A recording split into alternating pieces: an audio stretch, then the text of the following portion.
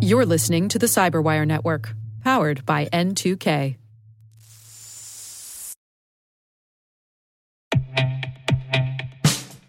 And now, a message from Cyberbit.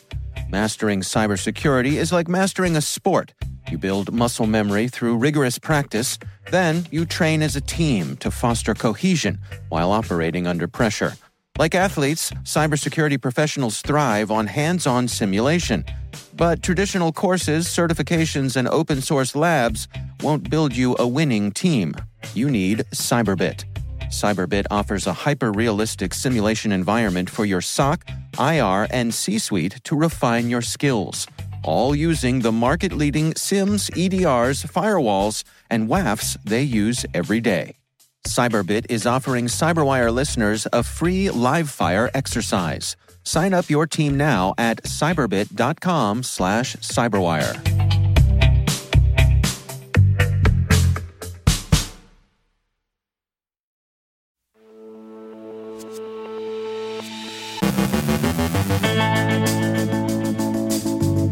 Reports of a reply chain incident at a major international furniture and housewares retailer. North Korean operators are fishing for South Korean marks using bogus Samsung recruiting emails. Fancy Bear has been seen pawing at Gmail.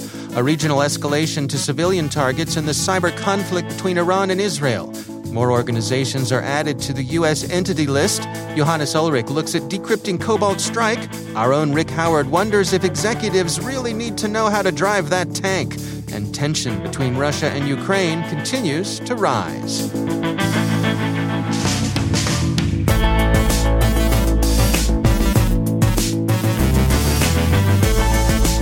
From the Cyberwire studios at Data Tribe, I'm Dave Bittner with your Cyberwire summary for Monday, November 29th, 2021.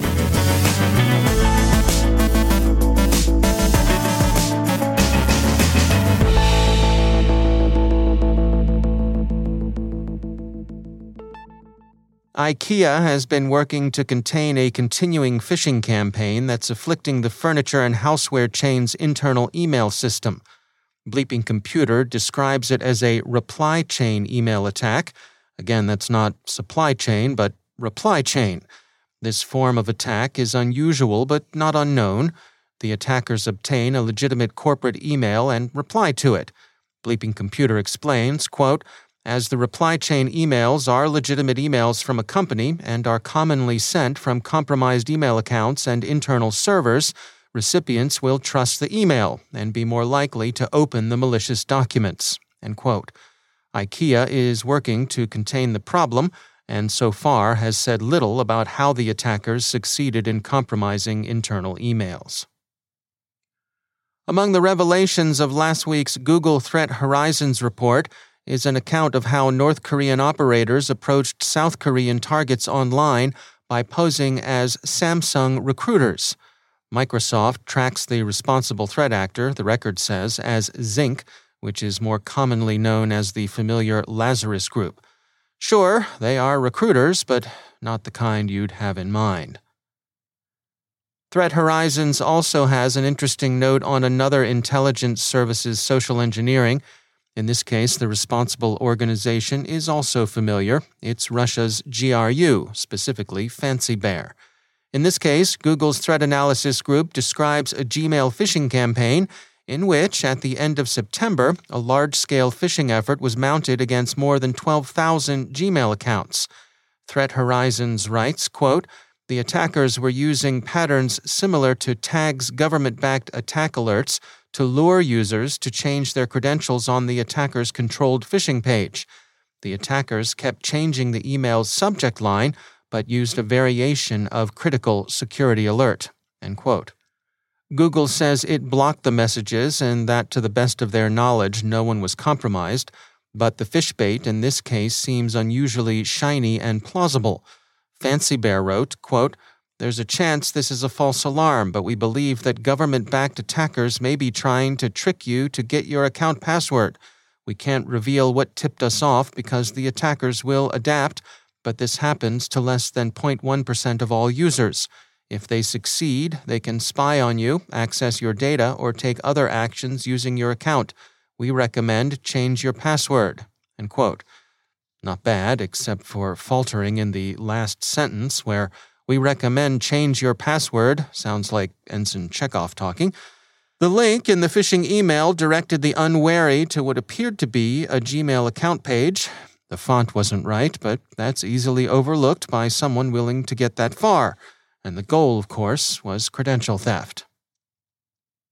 The shadow quasi-cyber war between Iran and Israel seems not only to be intensifying, but also, according to the New York Times, which sources its conclusions to anonymous U.S. intelligence sources, entering a phase in which both sides seem willing to hit clearly civilian targets.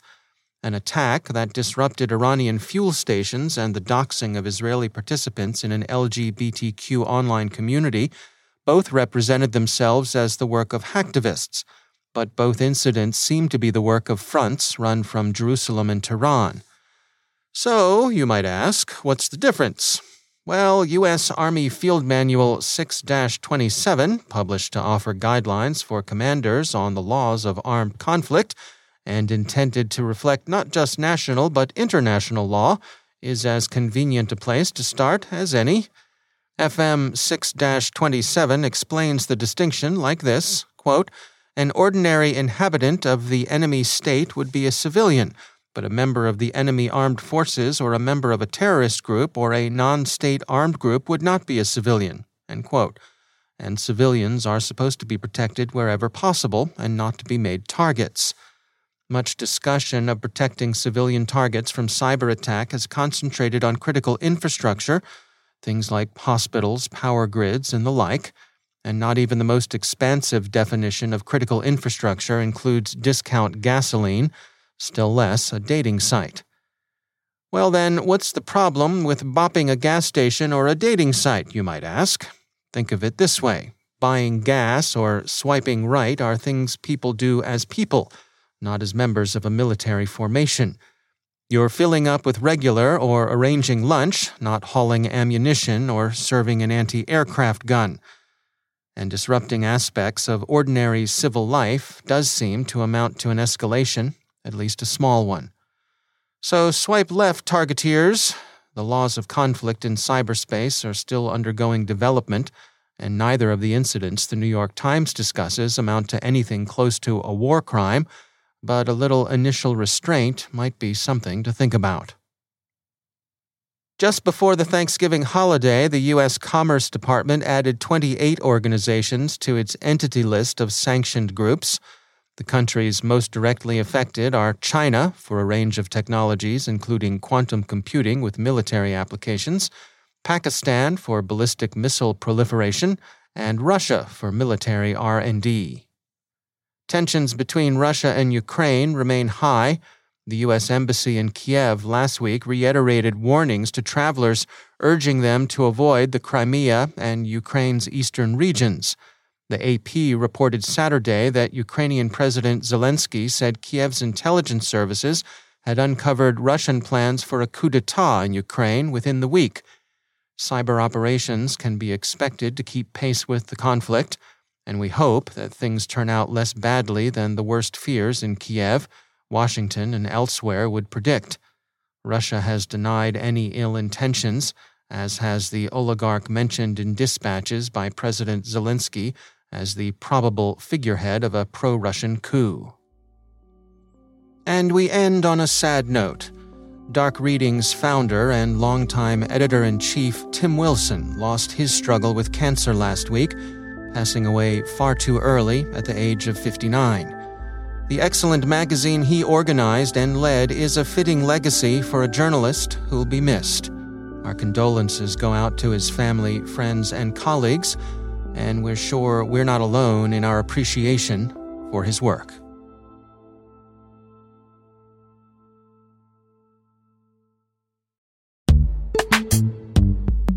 Every day, your IAM tech debt grows. Your multi-generational services struggle to work together.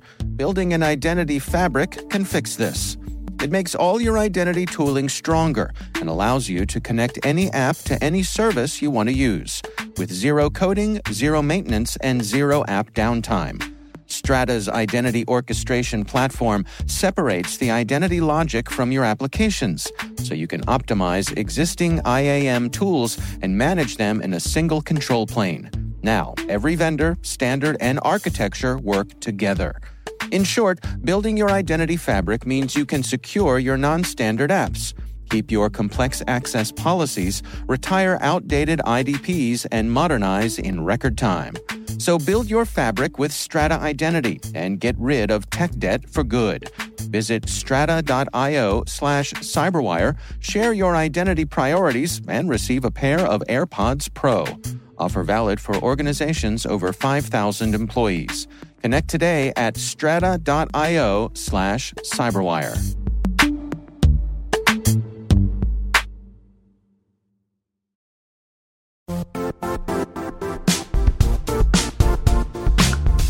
The IT world used to be simpler.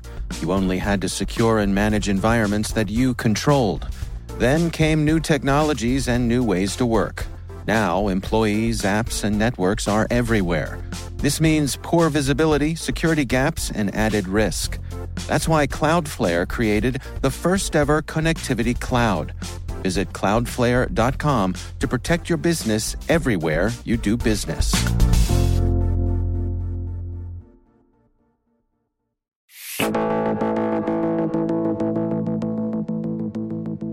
And it's always a pleasure to welcome back to the show Rick Howard. Of course, he is the CyberWire's own Chief Security Officer, also our Chief Analyst. Rick, it's always great to have you back. Hey, Dave. Welcome back from Thanksgiving vacation. Thank you. Feeling rested, tanned, and ready to go.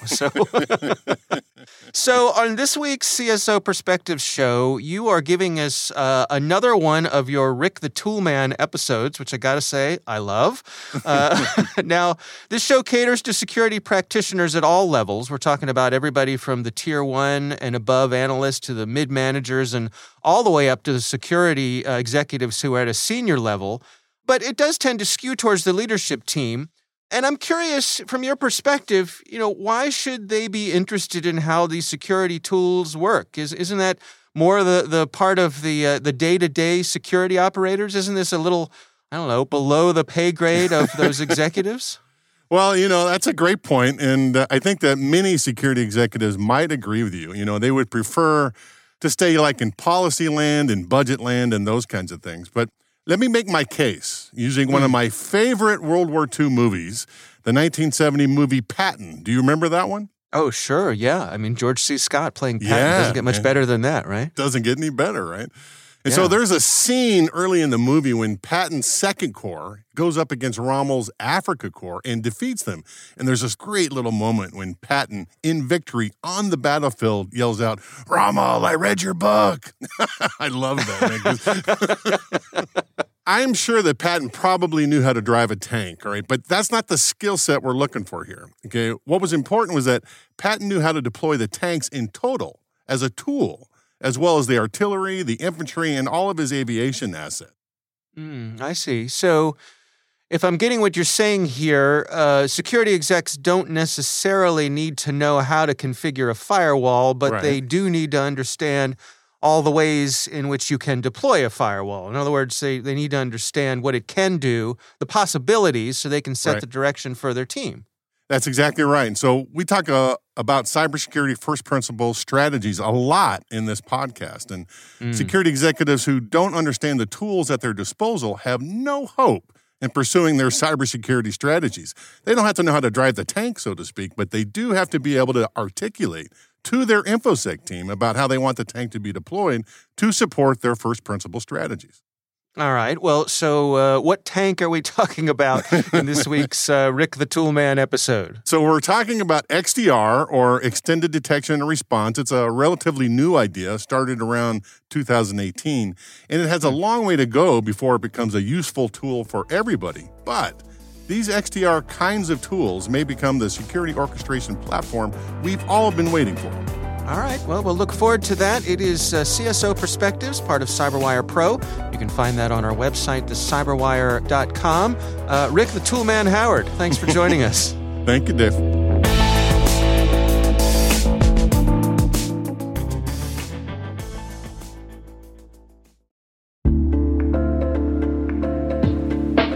Are lengthy security reviews pulling attention away from your security program? With the largest network of trust centers, Vanta can help you streamline security reviews to win customer trust, save time, and close deals fast. Proactively demonstrate security by showcasing key resources like your SOC 2 or ISO 27001 and provide real-time evidence for passing controls. And when a security questionnaire is required, Vanta takes the first pass for you. Visit vanta.com/cyber to take a self-serve tour. That's vanta.com/cyber.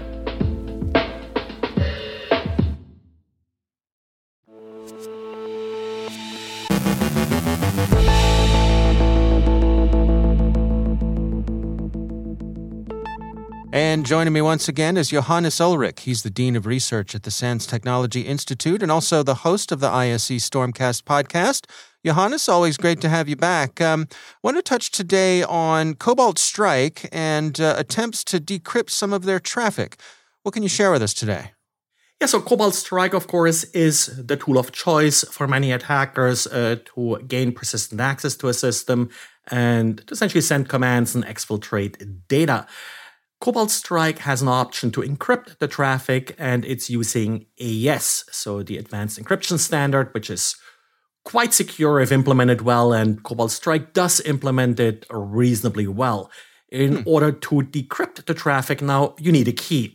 And the trick is, where do you get the key from? Well, Didier Stevens, who is one of our Internet Storm Center handlers and is also a consultant in Belgium, he's very famous for all these little Python scripts that he came up with to analyze malware.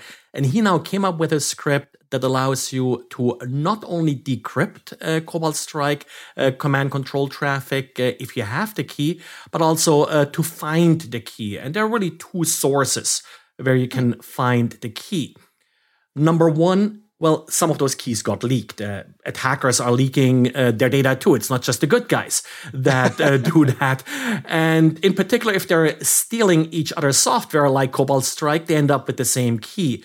So they took a look at various sort of leaked Cobalt Strike samples that he found. And he noticed there's actually only a handful of different keys that they used that allows you to decrypt vast majority of the actual sort of Cobalt Strike installations found in the wild. So he now, in his tool, added those keys. The other way how you can get the key is from memory, but that gets a little bit more tricky. Now, in old versions of Cobalt Strike, you could basically just find the keys in memory. In newer versions of Cobalt Strike, they made that a little bit more difficult. So you first need a little traffic sample of the encrypted traffic. Then you can find the key. Sounds difficult, but Didier to the rescue. He now came up with a Python script, of course, that allows you to take that traffic sample and use that then to find the keys in memory of an infected system. And then you plug it into Didier's next script and decrypt the traffic for you. You know, where can we find these resources that Didier publishes? What's the best place to track them down? If you're searching on our Internet Storm Center website for Didier's post, he links to them.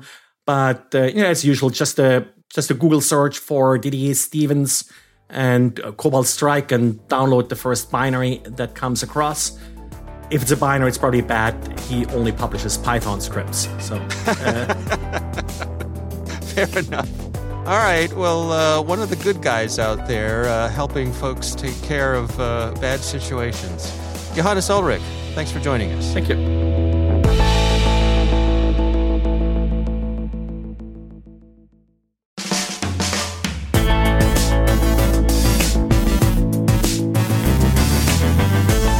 And that's the Cyberwire. For links to all of today's stories, check out our daily briefing at thecyberwire.com. Don't forget to check out the Grumpy Old Geeks podcast, where I contribute to a regular segment called Security. I join Jason and Brian on their show for a lively discussion of the latest security news every week. You can find Grumpy Old Geeks where all the fine podcasts are listed. And check out the Recorded Future podcast, which I also host. The subject there is threat intelligence, and every week we talk to interesting people about timely cybersecurity topics. That's at recordedfuture.com/podcast. The Cyberwire podcast is proudly produced in Maryland out of the startup studios of Data Tribe, where they're co-building the next generation of cybersecurity teams and technology. Our amazing Cyberwire team is Elliot Peltzman, Trey Hester, Brandon Karpf, Peru Prakash, Justin Sabi, Tim Nodar, Joe Kerrigan, Carol Terrio, Ben Yellen, Nick Valecki, Gina Johnson, Bennett Moe, Chris Russell, John Petrick, Jennifer Iben, Rick Howard, Peter Kilpie, and I'm Dave Bittner. Thanks for listening. We'll see you back here tomorrow.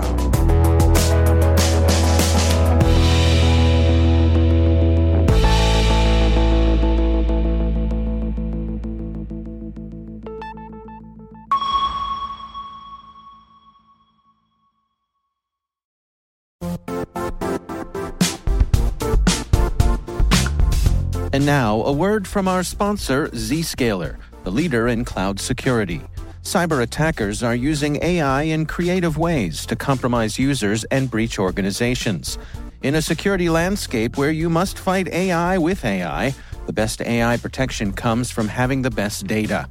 Zscaler has extended its Zero Trust architecture with powerful AI engines that are trained and tuned by 500 trillion daily signals.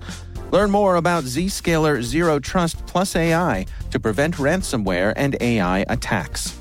Experience your world secured. Visit zscaler.com/zerotrustai.